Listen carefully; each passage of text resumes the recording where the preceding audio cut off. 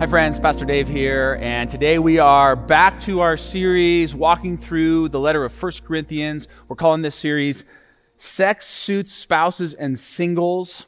Today we are jumping right into our passage. We're going to be in 1 Corinthians chapter 6, so if you have a Bible, pull it out, open to 1 Corinthians 6. I'm going to be reading today from the NIV. You can also follow along on the screen if you want. Here we go. Do you not know that wrongdoers will not inherit the kingdom of God?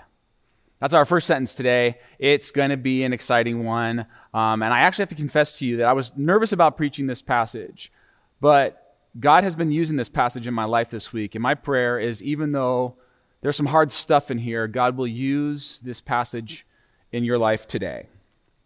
And right off the bat, what we see is Paul does a little play on words. If you remember from a couple weeks ago, Donnie preached. He talked to us about how some people in the church were using the Corinthian legal system to take other people in the church to civil court for their financial gain.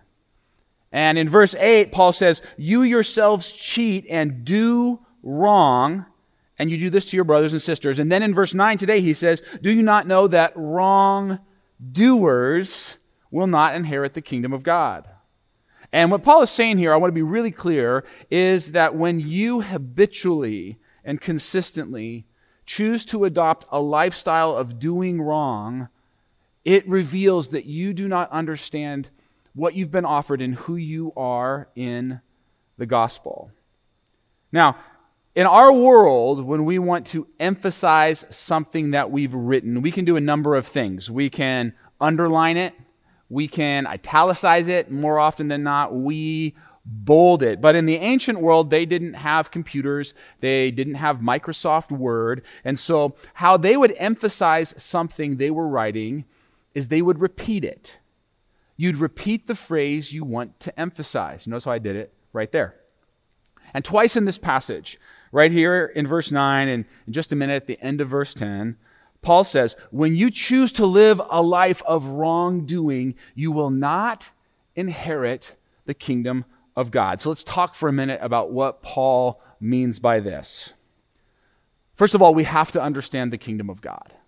The kingdom of God is the realm where God rules, where God reigns, where God calls the shots. The kingdom of God is the realm where things are exactly the way God wants them to be. And so when you become a Christian, a follower of Jesus, you declare, my life is now in that realm where God calls the shots, where He is king. This is why the most basic Christian confession is one we've talked about here before: Jesus is Lord. To be a Christian is to declare, Jesus is my king. And even though I live in this world that's in rebellion to the king, I place myself under the king's rule and authority.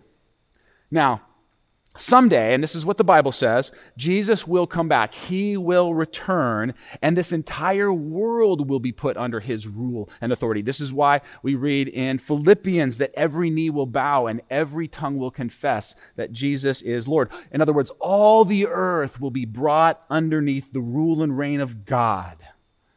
And as those who have decided to make Jesus Lord, we will get to be part of that kingdom. We will inherit the kingdom of God someday. But Paul is offering us a warning here. He's warning us that if Jesus is in fact not Lord of your life, if you reject Him calling the shots, if you've in a sense opted out of Him being Lord, then you've opted out of being part of His kingdom. Now, before I go on, I want to make two qualifying remarks about what Paul is not saying. One, Paul is not, in this passage, condemning temptation.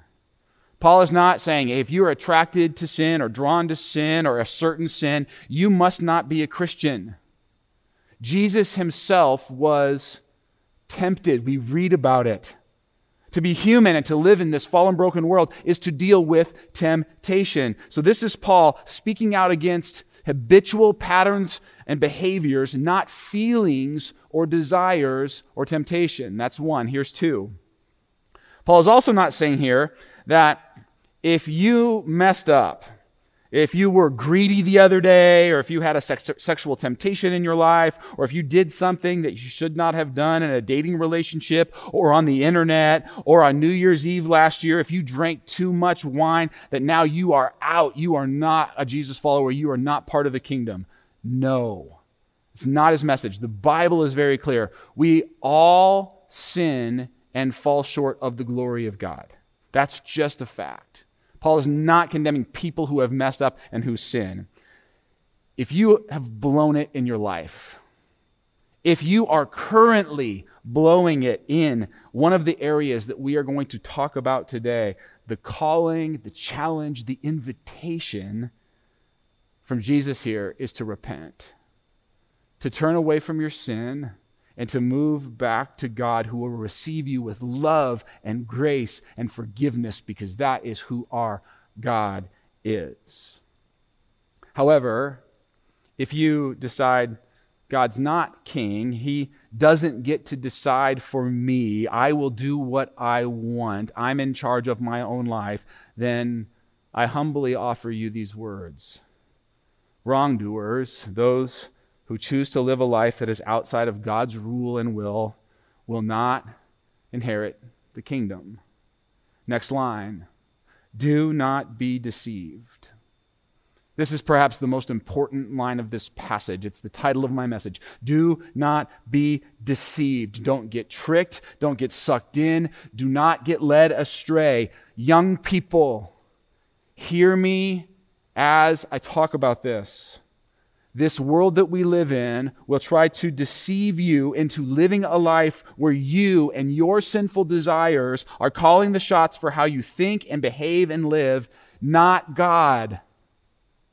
So Paul says, be real careful. Don't be fooled. Don't be confused, because there are forces in this world that are really, really good at temptation. Deception. The deceiver doesn't just come to you and say, I'm going to try to deceive you now. I'm going to try to fool you into thinking and believing and living in a way that goes against God and will ultimately destroy your life. Sound good? Want to try it? Want to play? No. That's not what deception does. From the very beginning of time, the serpent comes to Eve in the garden and says, see how good that fruit looks? Don't you really want it? Don't you sincerely desire it? I mean, doesn't it feel right that you should eat it? I mean, God couldn't really not want you to have that, could he? No. Write this down, friends. It's profound. Deception is deceptive. By its very nature, it's sneaky. Do not be deceived.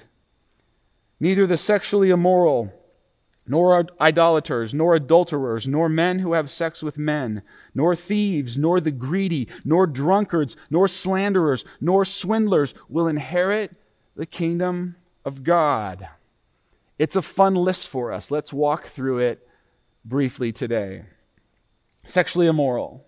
The word here is one who practices porneia. We've talked about porneia in this series already. It's an umbrella term for any sort of sexual activity that's outside of the context of marriage as defined by the Bible. One man, one woman in a lifelong covenant relationship. And Paul is saying that sexual activity outside of that is not God's plan for your life. And he's also saying that it's deceptive. It's enticing. Sexual immorality is enticing to us. It will suck us in to the point that before we know it, a regular part of our lives is entertaining thoughts that we shouldn't entertain. Watching shows on Netflix that we shouldn't watch, fantasizing about people and things you should not fantasize about, visiting sites on the internet you should not be visiting, doing things in secret with your boyfriend or girlfriend or that person you met out at the club that you should not be doing. And the world will say, it's not a big deal. Everybody's doing it. It's just part of life. It's normal teenage behavior. It's normal male behavior. It's a liberating way for women to think and act now. But God says, no. If I'm king, if I'm Lord, if I am truly calling the shots in your life, then your sexuality is a gift, and sex is a sacred, special thing offered to us to bond us with that person that we've made a lifelong covenant with in this world through marriage. Don't be deceived or tricked or sucked in by sexual immorality. More on that in a few weeks when we get to verses 12 through 20. For today, let's move on. Nor idolaters, he says. That's next on the list. Corinth was filled with idols. Temples to Aphrodite, Apollos, Zeus, Poseidon, all sorts of different religions and spiritualities were abundant and flowing through the city of Corinth, much like the city of Portland. And the temptation for these Corinthian Christians was that they would not only worship the one true triune God, but they would also engage in and dabble in other forms of religion and spirituality, idolatry. They'd do Christianity and a little karma, some tarot cards, horoscopes, palm readers, astrology. They'd adopt a worldview that says all roads lead to heaven. Whatever works for you is great. And Paul says, don't be deceived. Mixing in some spirituality, some alternative spirituality with your Christianity is not the way of following Jesus, and it will lead you away from the Lord. Next, adulterers, people who are married and have sexual experiences with someone they are not married to. Now, this one might be the most simple, the most clear to us. Most of us listening to this message would agree that adultery is not right, and yet, in our world, it is becoming more and more accepted. Because here's what the deceiver does. We know adultery is wrong, and yet he whispers things in our minds and in our hearts like this. My husband, my wife, they don't understand me. They've never really gotten me. They work too much. I've never been a priority. They don't do for me what they should do for me sexually or emotionally or relationally or spiritually. Besides, we got married way too young. In fact, we probably never should have gotten married. I married the wrong person. I deserve to be happy. And then the deceiver takes all those notions and he uses our culture to compound those lies by telling us having an affair is no big deal. It happens all the time. Lots of people do it. No one has to know. It's just sex. No one will get hurt. Friends, do not be deceived. Even if you are in a season where you feel rejected by and disconnected from your spouse, even if you meet someone at work or in the neighborhood or online that you feel sincerely drawn to, connected to, attracted to, in spite of your very real and possibly even sincere feelings in that moment, the question really is this: do your desires rule your life, or is Jesus Lord? Paul says, stop. Really think this through before you put your life on a path that's going to hurt a lot of people and move you away from God. And if your life is on that path right now, if you're moving in that direction, if you're flirting with danger, if you've already entered in, end it, cut it off, do whatever you need to do to get off that road, because it will end in destruction and pain. Write this down. I heard it this week. Sin is fun, and it kills you when it's done. There's momentary pleasure, maybe even a season of pleasure when we sin, when we follow our fallen, broken desires, but they always lead to pain and destruction and regret. Next one. Nor men who have sex with men. Now, in ancient Greece, men having sex with other men was not unusual. It was actually kind of a normal part of society and culture. Sometimes we get the idea that the Bible was written to people living in Walnut Grove in the late 1800s in America, but that, friends, is not the case. This was a culture where same-sex relations were happening often and in lots of different ways. However, there are some differences. In that culture, just because you were having sex with another man, that did not mean you were a homosexual. They did not think in those terms. In our world, we sort of categorize people, you're either homo or you're heterosexual. But in the ancient world, they thought in terms of active or passive partners. The person who would play the role of the woman in sex, in a sexual experience, was the passive partner. The person who would play the role of a man was the active partner. And the moral code in Corinth said this: if you were the person with the higher social standing, you should play the role of the active partner, not the passive partner. It was actually like bad, mojo to flip those roles around. But in this passage, what Paul does is he uses two words. One describes the passive partner, the other describes the active partner. And what he's saying is this: no matter what role you're playing, this kind of sexual activity is not in line with God's plan for your life. So don't be deceived, he says. Because like ancient Greece, we live in a world that will tell you this: whatever you desire, you should be able to have, especially sexually. This just goes across the board for every single American, no matter how you're wired up. Whatever you desire, you should be able to have it sexually, as long as there's consenting adults, right? If you desire it, it's good. If you desire it, it's natural. But when you are a follower of Jesus, when you say, Jesus is now Lord, he calls the shots in my life, he gets to rule every area of your life. Jackie Hill Perry talks about this in her book that I'd recommend, Gay Girl, Good God, and she says, we all have desires we have to surrender to the lordship of Jesus because, and I quote, sin is attractive to sinners. All of us have desires that we have to surrender to the lordship of Jesus because sin is attractive to sinners. In other words, because of the fall, not because of how God made you or made me, but because of sin in the world and sin in us, things are not always the way God wants them to be. Were you born this way? Were you born that way? Were you born another way? Perhaps, but not because God created you that way, because we are all born not just into a fallen, broken, sinful world, but also as fallen, broken, sinful people. So many examples of this as we look around. And friends, I'll just speak for myself for a minute. I'll say there are often things that I desire that are not what God desires for me.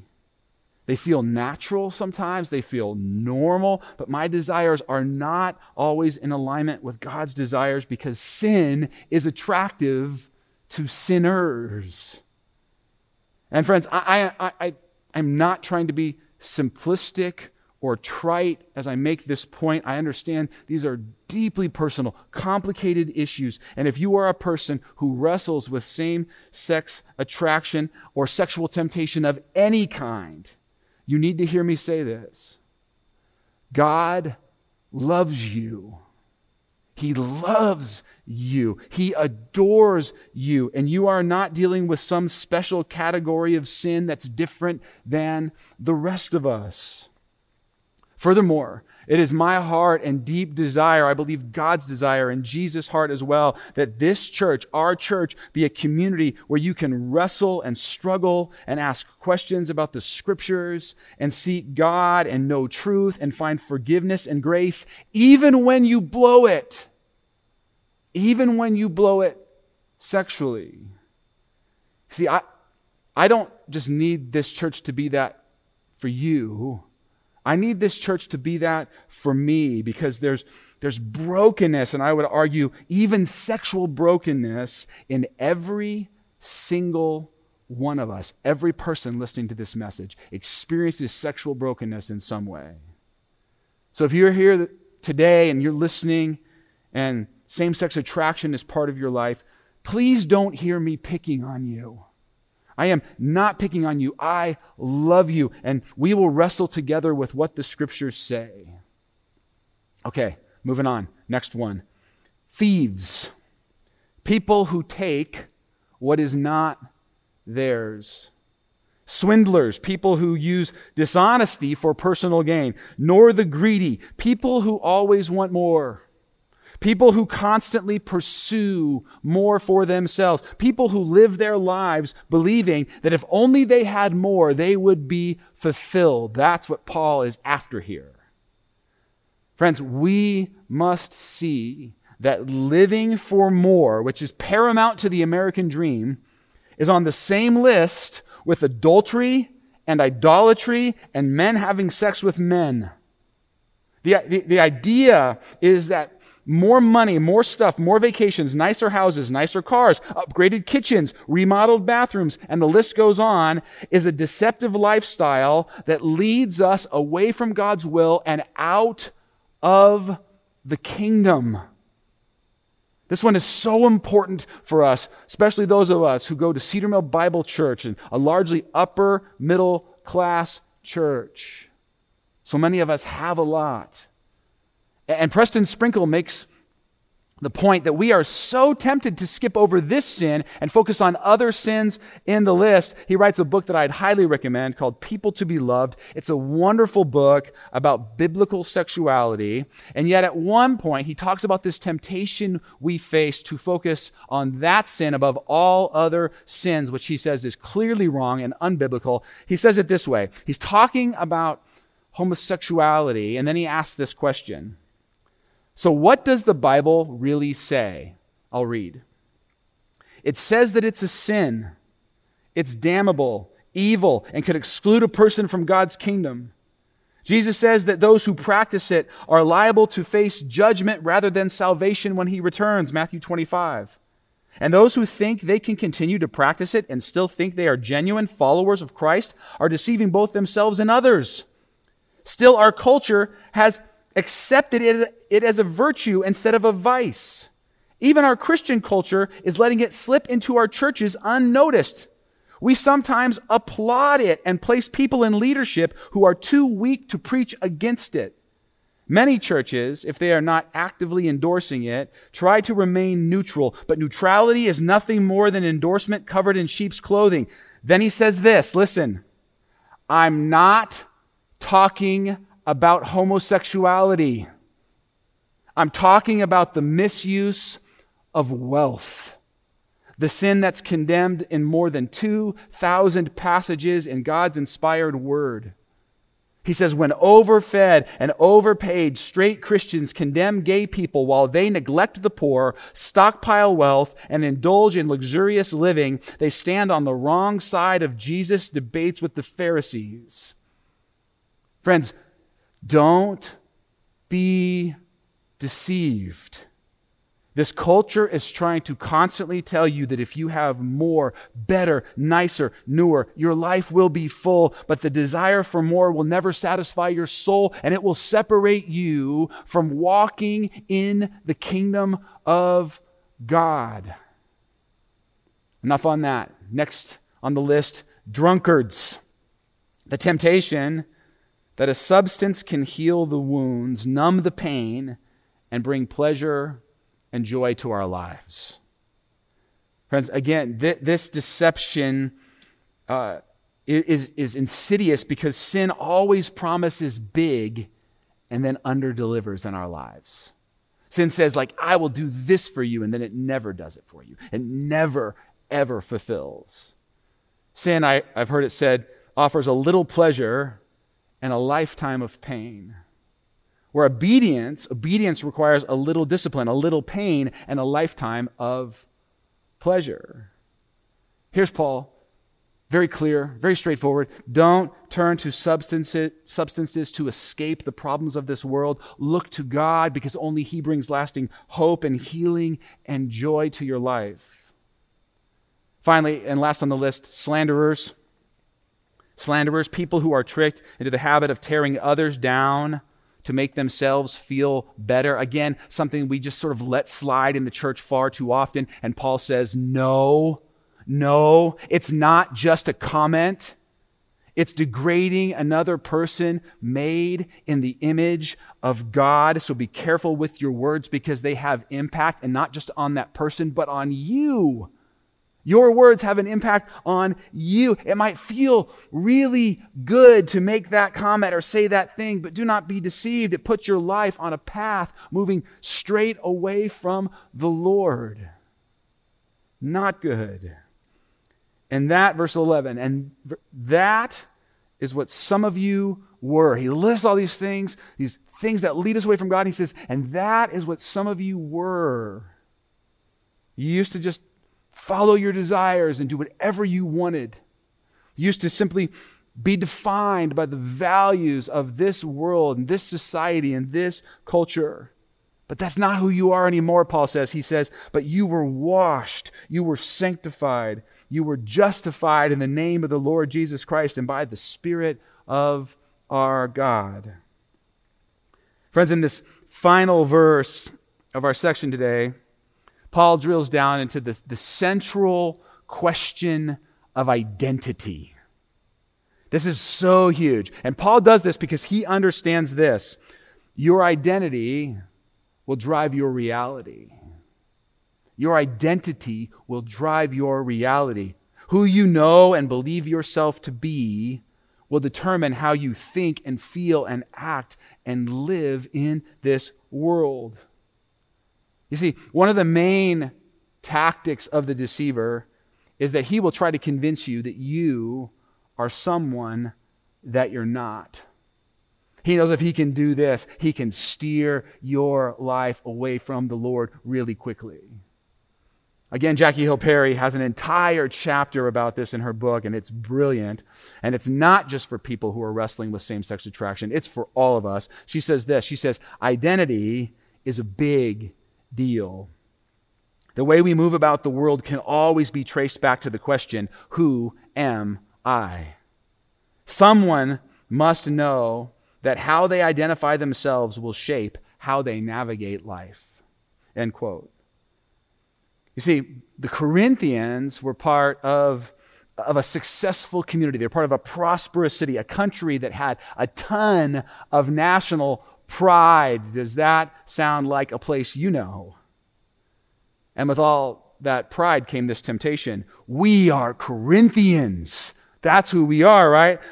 We are people of Corinth. That's what defines us. That's how we identify. And as such, we sue others as such. We live sexually as such. We talk about other people as such. We pursue wealth as such. You see, their identity is driving their behaviors.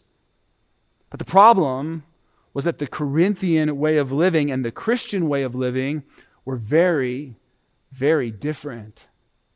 And friends, I hate to break it to you, but this is just true. The American way of living and the Christian way of living are also very, very different. And so Paul here reminds them, and he's reminding us, the core identity that rules and reigns over every other identity you have in this world is that you are washed. Remember who you are above everything else, that you are washed, that the ugly, messy, dirty sin has been washed out of your life by the blood of Jesus. You are sanctified. That now you're a person who has entered the process of being formed and shaped into the person God wants you to be, to look more and more like Jesus himself. That is who you are. You're washed, you're sanctified, you're justified. You've been declared innocent, pardoned, not guilty by the holy and righteous King of the universe. You're not a Corinthian. You're not an American. You're not a Republican. You're not a Democrat. You're not conservative. You're not liberal. You're not progressive. Whatever other label, primarily above all those things, you are a follower of Jesus, washed, sanctified, justified. And then you'll notice he says, in the name of the Lord Jesus Christ. In other words, like the number one identifier of who you are is that you bear the name of Jesus. Like if you're wearing the jersey, it's Jesus' name on the back. And the idea here is if that's true of you, if you really are a follower of Christ, if Jesus really is Lord, then you want to live every part of your life in a way that Jesus would sign his name to. Every part. And maybe you think, well, that's a tall order. That's going to be tough. That's a lot to live up to. I don't think that by my own strength I can do that. And friends, you're right. That is absolutely true. You cannot do that by your own strength. And it's why Paul ends his statement with these words. In the name of the Lord Jesus Christ and by the Spirit of our God. You see, friends, the message today is not get out there and fight real hard against your sinful desires. Like, battle them, put everything you have into them. The message today is not if you're good enough and if you resist well enough, Jesus will accept you. No. The message of the gospel is that Jesus has accepted you.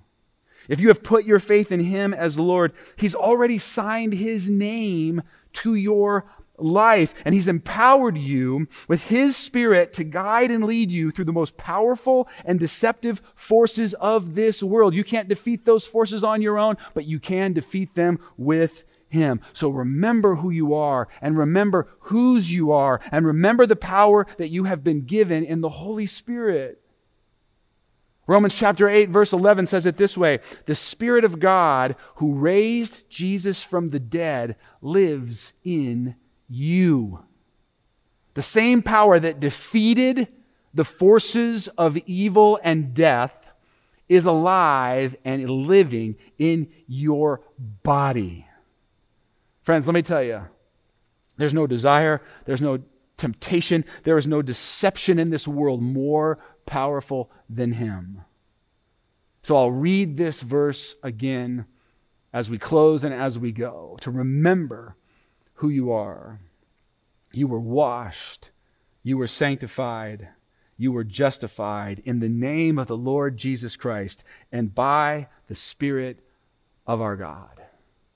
So let's go today, church, out into this world, empowered by the Spirit to resist the temptations that come from within us and outside of us as we walk in this world together. God bless you, friends, and we'll see you next week.